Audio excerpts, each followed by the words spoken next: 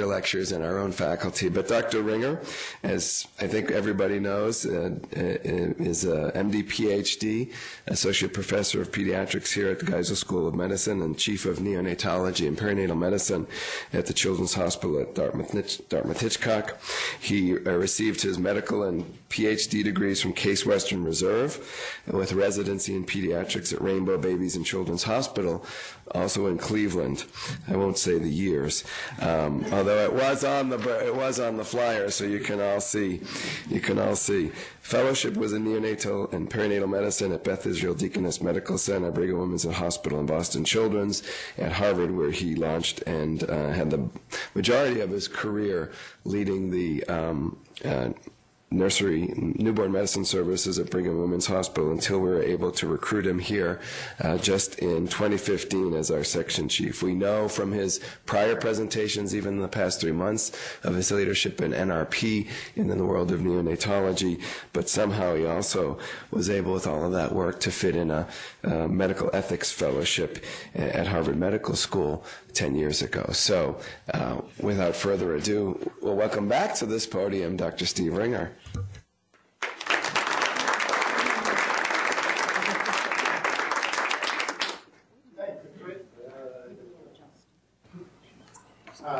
It's really exciting to be here to talk about one of the many cumbersome or stressful issues in neonatology, and it really focuses around critical issues in ethical decision making, and thus the title, what could be worse than death? And maybe some things are. I have no conflicts. I mentioned the fact that I've been co-chair of the steering committee because some of the information in the NRP textbook and the work of ILCOR has focused around decision-making at the edge of viability. And although Keith was kind enough not to mention the years, I've been a neonatologist for 30 years, so this is an issue that has always been with us in one way, shape, or form.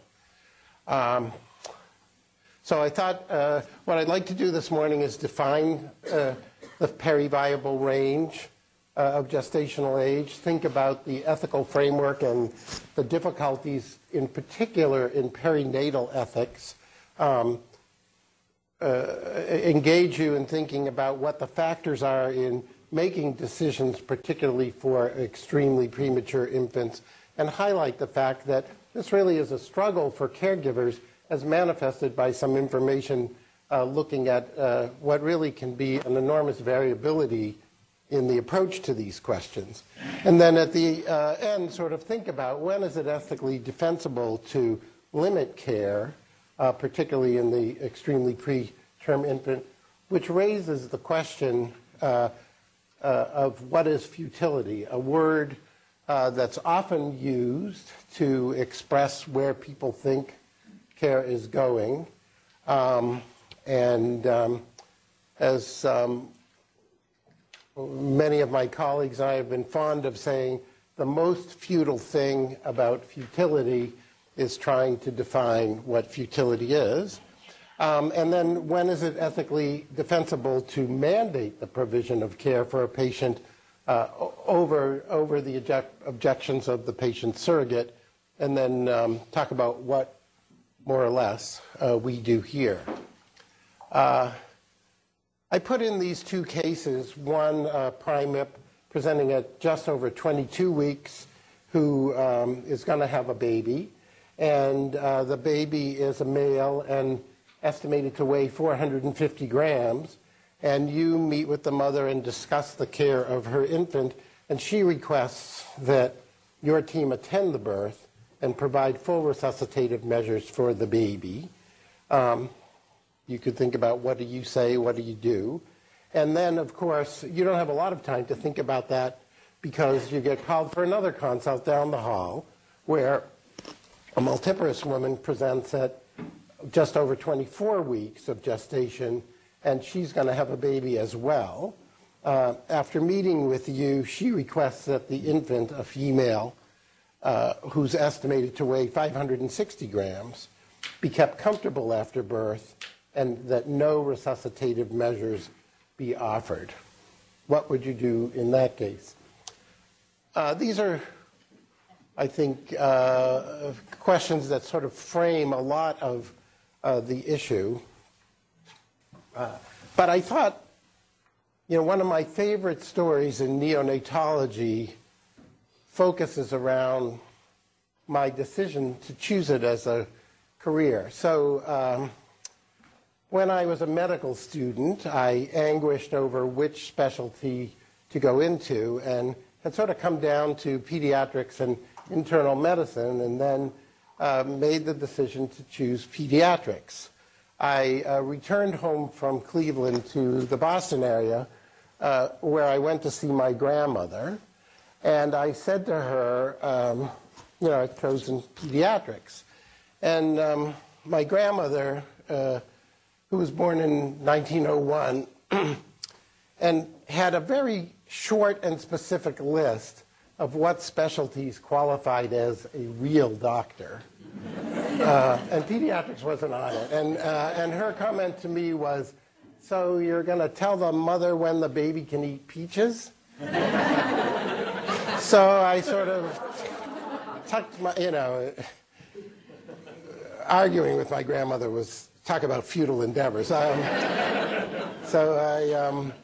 I tucked my tail between my legs, went back to Cleveland, and then as I approached the end of my residency and had decided on neonatology, I was again in Boston talking to my grandmother, and I told her that I had chosen neonatology, and I figured that has to impress her because, and I said to her, we take care of the sickest of babies, and at the time, some babies weighing less than 2 pounds, come under our care, expecting her to say, wow, that's really great. Instead, her response was, in 1909, my cousin was born, and she weighed less than 2 pounds. And the family decided to take care of her by putting her in a shoebox lined with cotton and keeping her on top of the stove and feeding her with an eyedropper. And at the time I was discussing this with my grandmother, she pointed out, and now she has 15 great-grandchildren and subsequently died at age 91 after a rather full life. So it makes you think, like, that was a baby who almost certainly would have been said to have no positive prognosis, and yet, for whatever reason, they kept her alive and she thrived. Okay, a few bits of definitions for us. What's ethics? A stab at what is futility? What is periviable? And a really central question in perinatal ethics, if you will agree that patients do have autonomy, who in perinatal medicine is or are the patient? So this is the definition from Merriam-Webster, that it's a discipline dealing with what is good and bad with moral duty and obligations, or a set of moral principles. And this is a great definition, particularly if you live in an ivory tower, because it's great to say it, but it's harder to know what does this mean at sort of street level. So and I would say nowhere is closer to street level than in the trenches of neonatal intensive care. And I think in the clinical arena, we think of ethics simply as making the best attempt to do the right thing, right? Obviously, that engenders more discussion about what is the right thing and how do you reach that conclusion.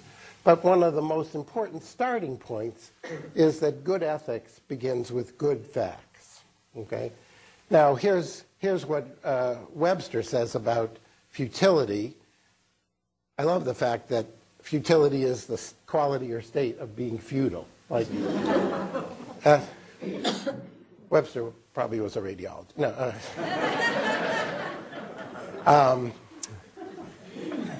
So we have a sort of sense of what futility is, right?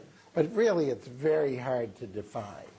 But we tend to think of it clinically as close to impossible as it can possibly be. You know, if in your discussion with a patient you've made a pronouncement and the only thing separating you from 100% is that little line in tiny type at the bottom of your consultation that says, you know, past performance is no guarantee of future, or whatever the banks say, you know, that's when you're talking about futility. But the problem is, you can see, everybody can define that a little bit differently. How close to 100% do you have to be? Is it 99.9% or is it 95%? And if you differ in your opinion, on what basis are you differing, right? You could decide that, in truth, as humans, we can never be absolutely, totally sure of any clinical result. But at the same time, particularly for us as caregivers, but for families and patients as well, we can't be paralyzed with indecision, in part because the lack of a decision is a decision in itself. So we have to make use of our best estimates of outcomes, even when attempting to define futility. Okay? Now, let's go to something easier, right? What do we mean by periviable? Okay? Generally, this is a term that's applied to newborns born near the limit of viability, whose outcomes range from certain or near certain death to likely survival with a high likelihood of serious morbidities. And you'll notice all those asterisks, and you say, what are those there for? And because they all sound like things we really know. But I would suggest that, nope, we don't really know any of them. And in fact, most of those words are fairly vague, right? But people have struggled with this. And in 2013, a bunch of experts from a number of professional societies got together to sort of work out the details of periviability and examine an approach to care. And in that workshop, they embraced the definition of the gestational age period ranging from 20.0 weeks, which of course we know exactly, to 25.6 weeks. And by the way, in the nomenclature that I like to use, the decimal point isn't really a decimal point. It's a number of days. You know, it's appropriate as we approach the opening day. It's a baseball terminology, right? That you say 3.2 innings, right? Because next Monday is the fourth of the holy days of obligation in Red Sox Nation. Okay. Well, let's talk about ethics. Certainly we have an easy framework to deal with that. So we think about ethical decision-making in terms, first of all, of autonomy, the patient's own right to decide what's best for them. But we recognize that it's hard to get an answer from a neonate, and we typically cede that decision-making power, that expression of autonomy to the baby's parents, because we generally view them as the most appropriate surrogates who we trust to be operating, in general, in the infant's best interest. We look for our care to have benefit. We think about beneficence. Is there a benefit or a help from the therapy? So this is entwined with the idea of futility. If a therapy has no benefit, it's hard to justify using it. And linked to beneficence as sort of a subpart or separate part of it is the concept of non-malevolence, primum non nocere, first do no harm. But of course, we recognize that all of our care includes some harm to the patient. It's really a balance of good versus harm at an acceptable level. And then we, of course, want to ensure that the principles of justice are upheld and that every patient we deal with gets treated the same. But again, in the neonate, much more complicated, I think. Autonomy really doesn't exist because we can't ask the baby what they want. And even if we could ask them, they don't have the life experience to perhaps offer a good decision about what they want. And therefore, we accept surrogates.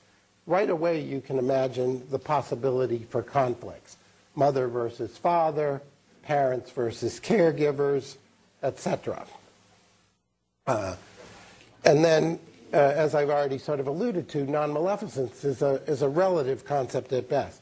There's always a burden of care, right? Every time, if you decide that a patient with meningitis needs antibiotics, you say, oh, this is clearly a good thing for them, but it does require putting an IV into them, which has pain and aggravation associated with it at a minimum.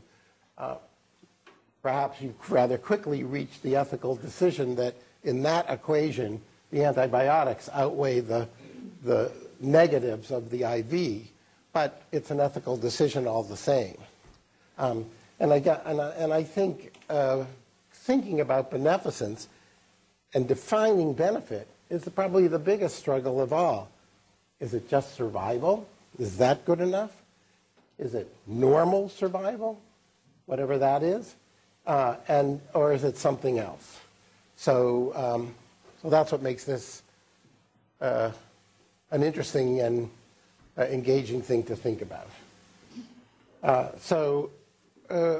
How else might we sort of look at these issues? Well, almost never is the decision between support of life or limiting care to comfort only a binary decision. There are costs and benefits to all of the choices you make, right? If a patient dies, even after a short time, whatever support you've given them has some costs in terms of pain and family anguish. If a patient survives with severe disabilities, the cost to that patient and perhaps their family is lifelong. And none of us would want to let a patient die who might have minimal or no sequelae, but it's really hard to tell who is who. Okay, so good ethics depends on good facts. Let's see if we can find some facts. So survival at between 22 and 23 weeks can in fact be accomplished and can be improved if perinatal interventions are undertaken. In Japan in particular, there have been widespread reports of intact survival in babies born at 22 weeks. That's roughly comparable to their results at 23 weeks, with an overall survival rate of 33%. In the United States, the survival at these gestational ages over the past 15 years is possible, but in general, the rates are much lower. Certainly, survival increases with each completed week of gestation. And at least at the present time, we think the data supports the concept that survival below 22 weeks is essentially unprecedented. So this is that workshop that I alluded to before, an examination of periviable birth. And this, in this workshop, they took a broad look at the evidence, although not in the same rigorous manner that might be applied to other evidence reviews like ILCOR or the Cochrane reviews, but they were aiming for a consensus. So again, the way I view this is this was really an important workshop that was really looking at, okay, it's nice to talk about the ivory tower, but we got to do, we're at the bedside, we've got to do something. So they looked in particular at births less than 26 weeks, up to 25.6 weeks, with their defined range of periviability. And although these are a small percentage of births overall, they account for about 40% of infant deaths and the overwhelming majority of neonatal deaths. But survival, at least, is possible. With the NICHD network reporting in the 1990s, survival rates of 6% at 22 weeks, ranging up to 72% at 25 weeks. So you're thinking, where's my futility line? And this is a somewhat difficult to read slide that just reflects on the fact that multiple reports have looked at different cohorts of patients, again reporting variable but non-zero rates of survival at 22 to 23 weeks, and trying to determine what factors are associated with them. Such factors as the infant sex, their weight, whether they're a singleton, whether they received the benefit of antenatal steroids, as well as what did people do for them and in terms of instituting life-sustaining interventions at birth, and what were the protocols for withholding or withdrawing intensive care. This is a sort of compilation of some of those studies looking at survival with gestational age. And you can see that in these three studies published in the first decade or so of this century, the survival at, there's rough agreement that survival at 22 weeks, while unlikely, is non-zero, hovering around that 6 to 8%, and then increasing in a roughly linear fashion to 50, 60, or even 70 plus percent at 25 weeks completed.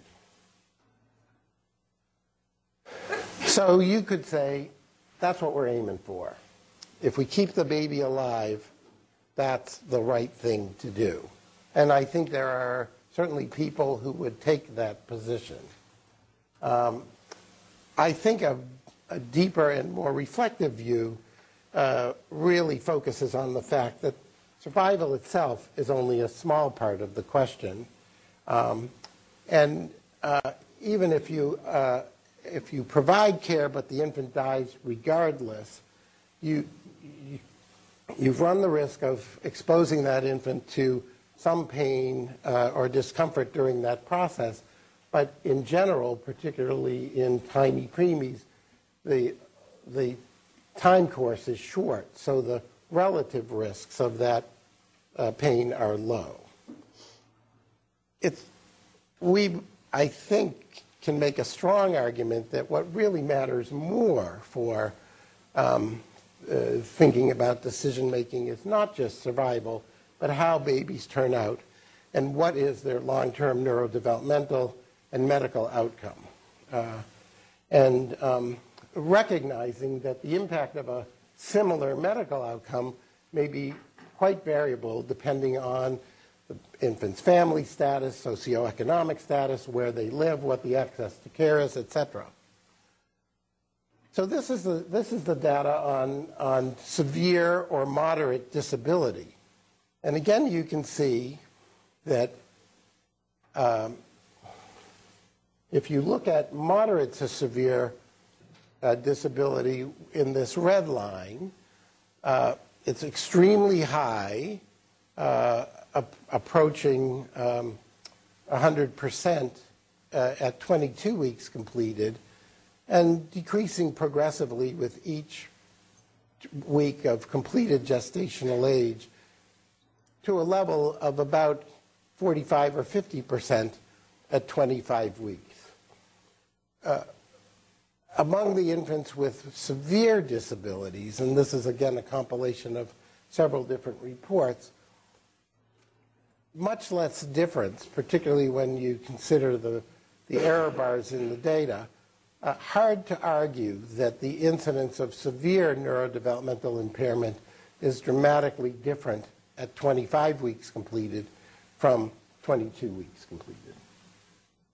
Okay, and this shows the numbers from one review that, yes, there's a progressive drop in the rate of moderate to severe neurodevelopmental impairment as gestation increases, but essentially no difference in the most severe neurodevelopmental impairment. Perhaps the degree of neurodevelopmental impairment where you might conclude that a life with that degree of disability was in fact worse than death. There was just a paper in the New England Journal about a month ago looking at, has the data from the 1990s become old? Again, it's lovely to borrow slides directly from the... It's all the neonatologists. The code beepers are working, which I found out at about 1 o'clock in the morning, too. Very nicely, the New England Journal will prepare slides for you, but in my experience, they're almost all impossible to read. But what they looked at is 3 different time periods, looking at whether or not there had been improvement over basically the period from 2000 up to 2013. And this is just a comparison of, so these were sick premature infants below 25 weeks of gestation. And this one's a little bit easier to look at. When they looked at all infants over these 3 time epochs that you can see at the top, 2000 to 2003, 2004 to 2007, and 2008 to 2011, overall, no change in survival or overall neurodevelopmental outcome. Probably some diminution in the rates of death in infants born at 22 to 23 weeks, but no real change in the risk of neurodevelopmental impairment. So the data that we have seems to reliably indicate that the situation has remained roughly the same, with a high risk of mortality that may now be decreasing somewhat, but the overall risk of impairment in survivors are remaining about the same and high. Okay, and this just shows this data, I think, in a little bit clearer function, looking at different types of neurodevelopmental impairment. And I show this just to remind you that while we sometimes euphemize it by talking about severe neurodevelopmental impairment or profound neurodevelopmental impairment, we are in fact talking about very severe disabilities, loss of hearing, loss of vision, inability to walk. So the most severe end of the scale. Okay. So the questions still are there at 22 to 23 weeks. So you might say, wow, that's good. So if we just know the gestational age, we're in good shape. I'm not going to belabor this point, but as I've already alluded to, it's hard to really know what the gestational age is. Many women have unclear dates, or they present late enough in pregnancy that the typical tools used for estimating their gestational age have wide confidence intervals. Ultrasound dating at 22 to 27 weeks is said to have an accuracy of 10 to 14 days. So that means that the 22.2 week gestation infant evaluated at around that gestational age might in fact be a 20.2 or a 24.2. Substantial differences if you look at those curves for survival and outcome. estimation of fetal weight, a little bit better, or perhaps in many instances a lot better, but still widely variable. And again, if it's plus or minus 14%, that's 70 grams in a 500-gram infant, which is an enormously variable weight range. Okay, so our data is limited. We don't know our accurate gestational age. Most of the data we have, in fact, I would say all of the data we have, focuses on completed weeks of gestation and sort of pretends that there's no difference between being exactly 23 weeks and being 23 weeks and 6 days, but one could conclude that almost certainly there's some difference, albeit a difficult one to actually define. Most importantly, we don't know the birth weight accurately before birth. And again, fetal weights can be inaccurate. Okay? So what tools do we have to predict outcome? Wouldn't that be a helpful thing? Well, gestational age is very limited in its ability alone to tell us what's going on. And most of the predictive data or tools that we have are based on data that's only available after the baby is born. So thinking about making decisions when an anticipated birth at the periviable gestational age is happening is very difficult. We rely a lot on data from the NICHD estimator, which was a tool developed from a large study in the NICHD network that determined that the factors that had the greatest determinant in predicting overall outcome were whether the baby was a boy or a girl, whether they had been exposed to antenatal corticosteroids, whether they were a singleton or part of a multiple gestation, and their birth weight as well as their gestational age. And taking all of those things together gives us a better estimate of what we might expect for the outcome. Of course, every case is unique, and often in these cases there are important other factors. The mother's age, her health, her nutrition, whether she uses illegal substances, the impact of genetics, whether there are infections or preeclampsia, etc., all of which are likely to affect outcome but couldn't be included in the model because they're really individual on a case-by-case. This slide is just a compilation of all the differences that can occur between cases. So let's go back to how we make the ethical decision. What are we going to say to those two moms on labor and delivery, one of whom says, do everything for my baby at 22 weeks, and another one who says, I think this is too risky at 24 and a half weeks. I'd prefer that you do nothing but keep the baby comfortable after birth.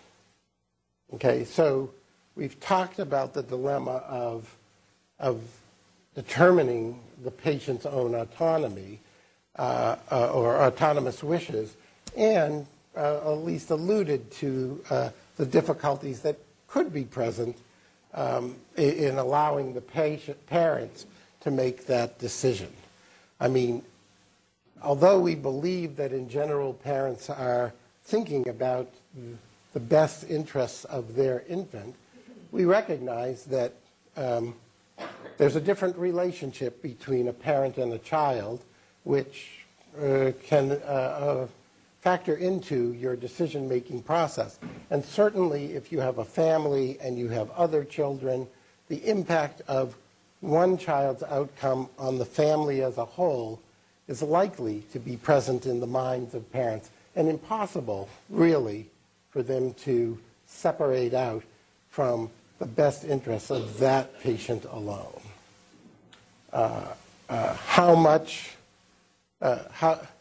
you can see that survival is possible, and even some intact survival is possible.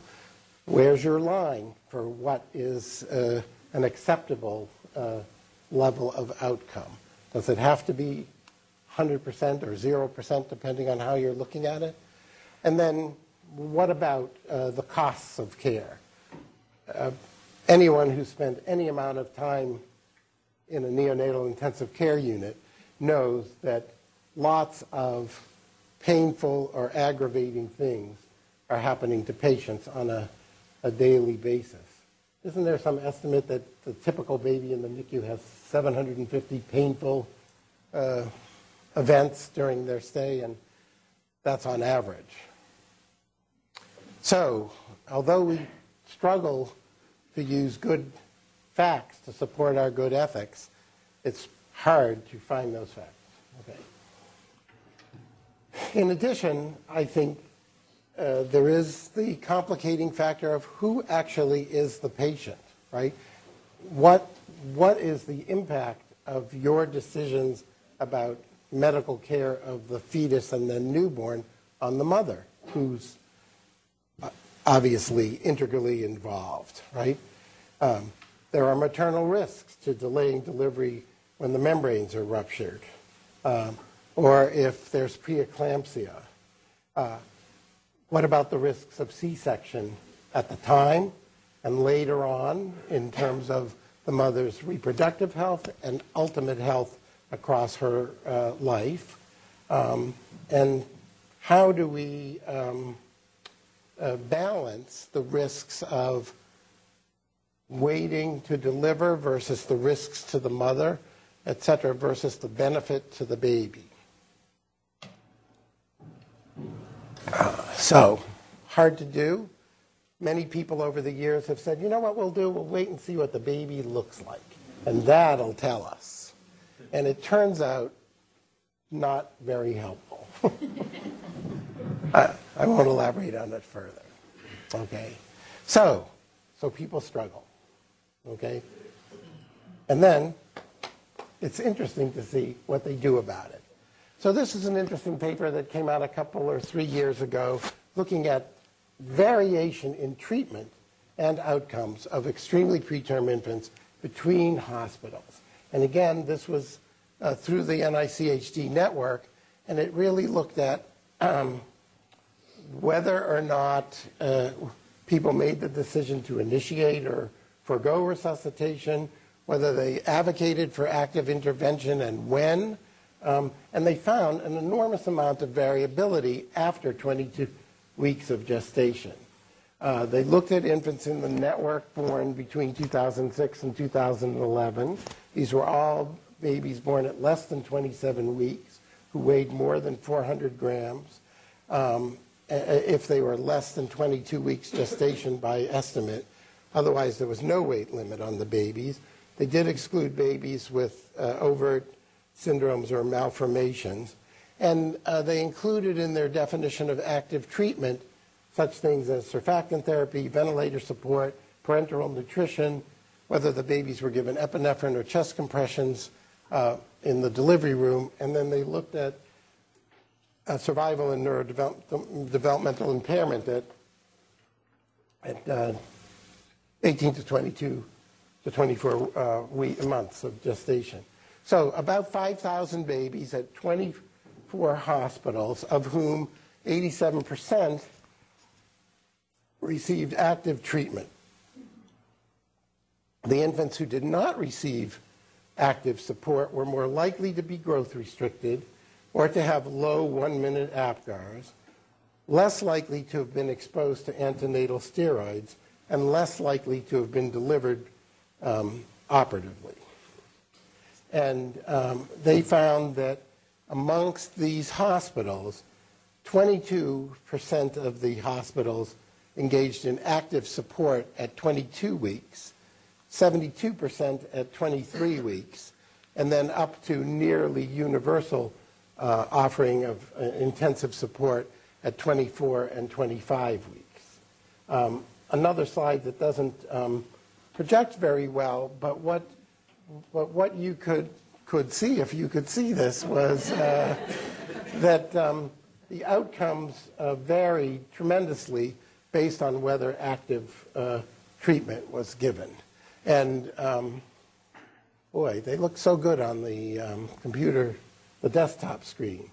But when they looked at infants born at 22 to 23 weeks gestation, the rate of active treatment in the particular hospital accounted for the majority of variation in outcome. In other words, it was people's attitude about whether or not this was the right thing to do or worth doing, whatever phrase you want to apply to it. But if the hospital said, you know, we're going to actively go for these babies, the outcomes were dramatically improved. If you had just assumed that the babies, that the likelihood of a good outcome was in fact futile, it was likely that that was the way things were going to turn out. But enormous variation amongst these level 3 academic medical centers. So institutions that on the surface of it appeared similar to one another. Okay? By the time you get to 24 weeks and there was almost no effect and essentially gone at 25 to 26 weeks. So even though the best obstetric estimates of gestational age have a margin of error of at least 5 days and perhaps greater depending on when it's done, the willingness to embark on active treatment increased at the ends of the week. So again, people treated 22 and 5 or 22 and 6 as dramatically different from 22 and 0. But most of the differences in outcome were whether or not active treatment was embarked upon, and really whether or not people, it appears from the data, whether or not the caregivers and or the parents thought that this was worth it. So,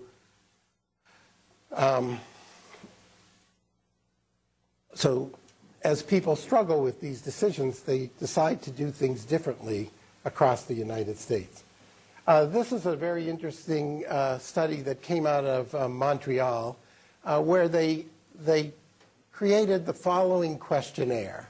They posed to a group of medical people, ranging from students all the way up to senior physicians, a number of patients of different ages, starting with the 24-week preterm at the top and ranging down to the 80-year-old at the bottom, and 2 years, 5 years, 25 years, 50 years.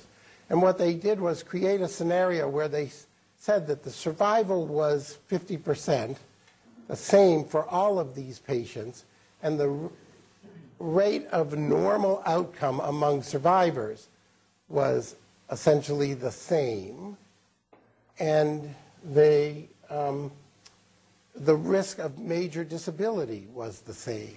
So looking at outcomes, the same percentages for a 24-weeker as for a 5-year-old, a 50-year-old, or an 80-year-old. And what they said, what they asked people was, is it in the patient's best interest to be resuscitated and transferred to intensive care? And would you accept a family's wishes not to resuscitate if they so chose? And what they found was that there was a dramatic difference based on age. So if you looked at the respondents who decided that resuscitation was always or generally in the patient's best interest, there was a high percentage of those, and then said, would you withhold care at the family's request?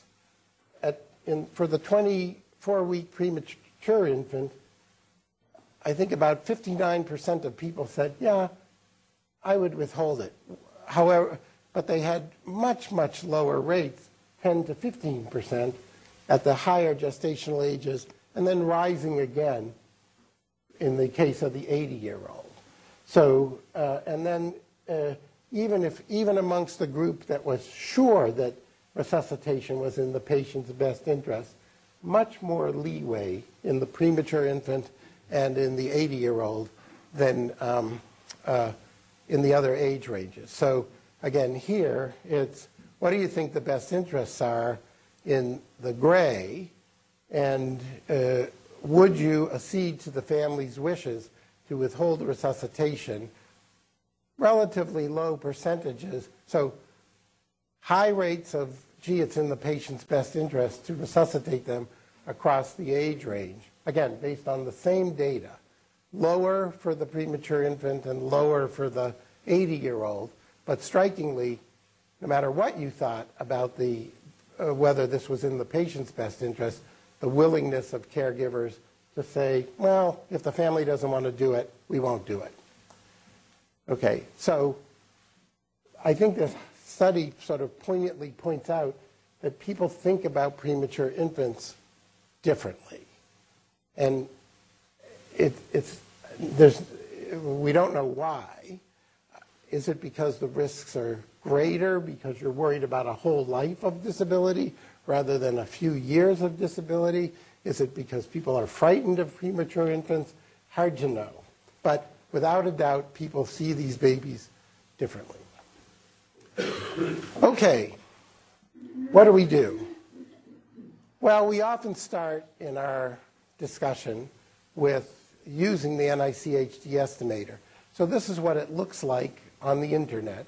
You are about to talk to that woman in room 1 who's at 22 weeks and her baby weighs 450 grams, I guess has become a female by this point in the talk, but is a singleton and hasn't been able to get corticosteroids.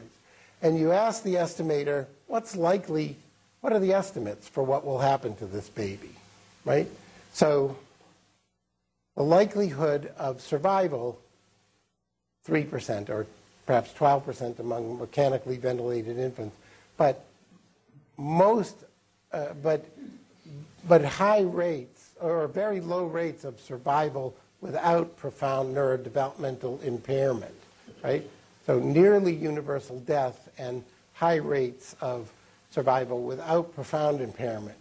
But even as you look at these bleak-looking numbers, you could say, well, although they're bleak, if you don't die and you survive, then 2 out of 3 will have moderate to severe neurodevelopmental impairment, and 1 out of 3 will have profound neurodevelopmental impairment. So depending on what you think is an acceptable place, what is worse than death, you might say, well, yes, very bleak, but only a third have profound neurodevelopmental impairment. Or, wow, a third have profound neurodevelopmental impairment. By 24 weeks, where the baby is a little bit bigger and has gotten some steroids, the numbers really change dramatically in their overall form. Much higher likelihood of survival, 72% versus 3%, but still a 28% risk of mortality. And among the survivors, still 18% with profound neurodevelopmental impairment. So a smaller number, but in the larger sense of things, I think you can argue probably not too different from the risk in survivors of neurodevelopmental impairment at 22 weeks.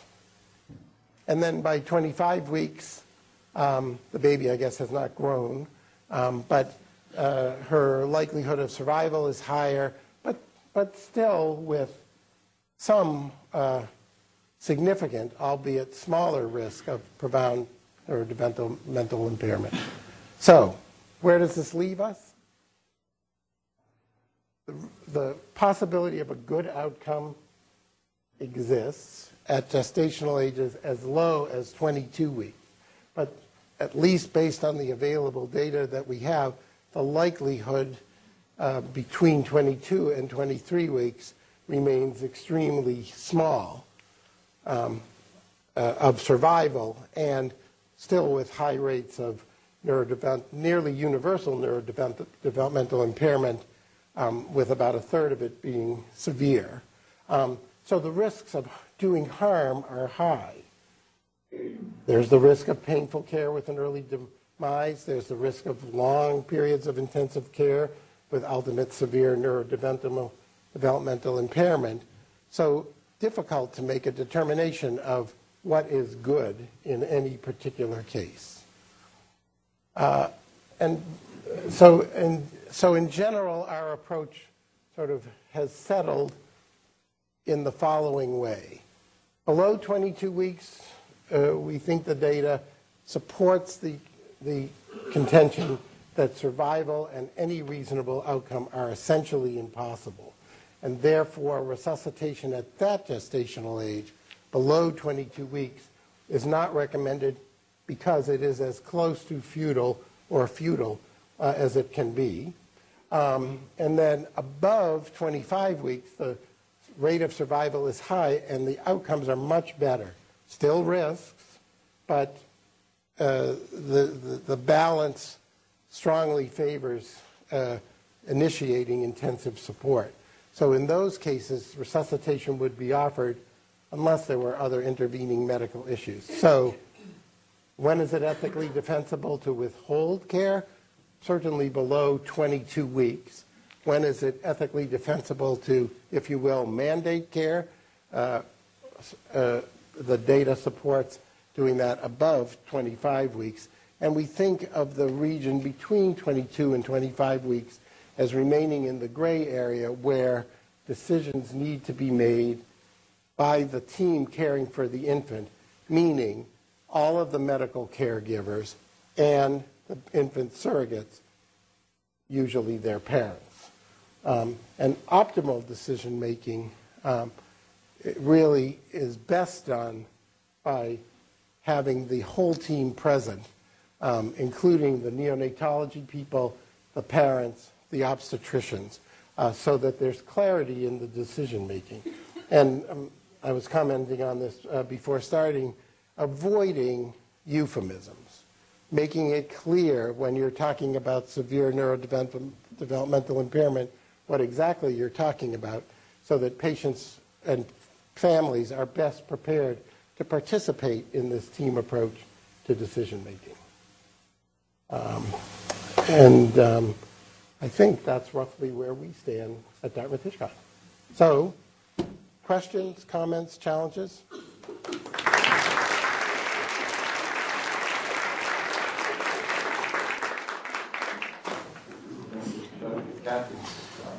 Thanks, Keith.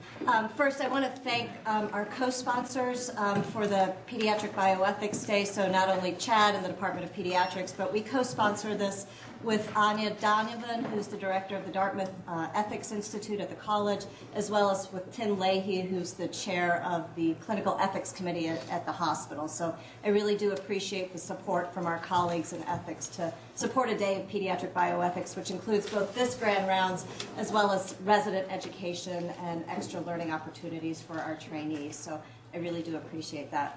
One question that I had for you is that we were talking about this a little bit at dinner, but you were at the opposite end of the table, is that traditional ethics models may ignore a huge part about pediatrics and neonatal medicine in particular, which is that interconnectedness, that web of interconnectedness and dependency that is necessary for a child. So I look at your two cases, and even then you still frame it as the parents making a decision for an individual child. But that child grows up with such a sense of dependency with siblings, family, community. You know, what if the multiparous family lived in Berlin, New Hampshire with 3 other children ages 2 to 6? How does that influence the care decision? And how does that influence you as a neonatologist guiding the decision making for a family? Well, thanks. And some of the problem may be my inability to fully articulate it. Like in those cases, the parents offered their initial point of view. But I think, first of all, it should never be a question of okay, here's the facts. What do you want us to do for your baby, right? So the parents are participants in this decision, but this has to be a team effort that includes us as the caregivers who have the medical expertise and the parents who can bring to bear exactly the types of questions that you're raising. Now, having said that, to some extent, it becomes a very sticky situation, right? Because you would nowhere else in medicine would you base decisions for a patient on what the impact might be on some other people, right? Certainly you can argue in the process of birth and roots of birth and things like that, you need to consider the impact on the mother herself at that time. But the questions of how it impacts the family, I prefer to think of that as that's why you're engaged. What you're asking for the parents to make a determination of is how does a decision to offer care or withhold intensive care fit with your life view. I know that that life view is influenced by what they're thinking about with the rest of their children, but it immediately becomes an extraordinarily difficult one, right? Like you know, if you burden the family with a child with extensive needs, you run the risk, at least in the abstract, of, if you will, ruining the lives of 3 healthy children. Well, you wouldn't want to do that. On the other hand, you wouldn't want to withhold reasonable care from this baby because of the presence of their siblings. And I think that gets into the issue of justice. So I'm hemming and hawing, but I think the way I would come down on it is I have to listen to those issues and try to tease out what is the impact on the family as a whole from what the impact is on the child. You know, ultimately, I don't think you as the caregiver can completely do that, in part because I don't think the parents can completely do that. So I don't know if that was at all a good answer, but it's a very difficult situation. Illuminates how difficult these Yeah, decisions are. but I would err, I mean, I think you have to err on focusing on the patient, your patient, but recognizing that who your patient is and what their life is like is in fact exactly determined by how they're going to grow up. And in fact, I think the data in somewhat older preemies says whatever happens in the NICU becomes of less and less importance as they get older, and it all has to do with who their parents are, do they see their parents, what the parental education is, etc. So you could argue that perhaps that's an even stronger indicator. So that clock is late, or slow. But can I just reflect that your question probably helps explain why so many of our pediatric ethics speakers have been neonatologists, because they struggle with the multiple dimensions that you highlight. And so I'll just ask us to thank Dr. Ringer and bring your questions now.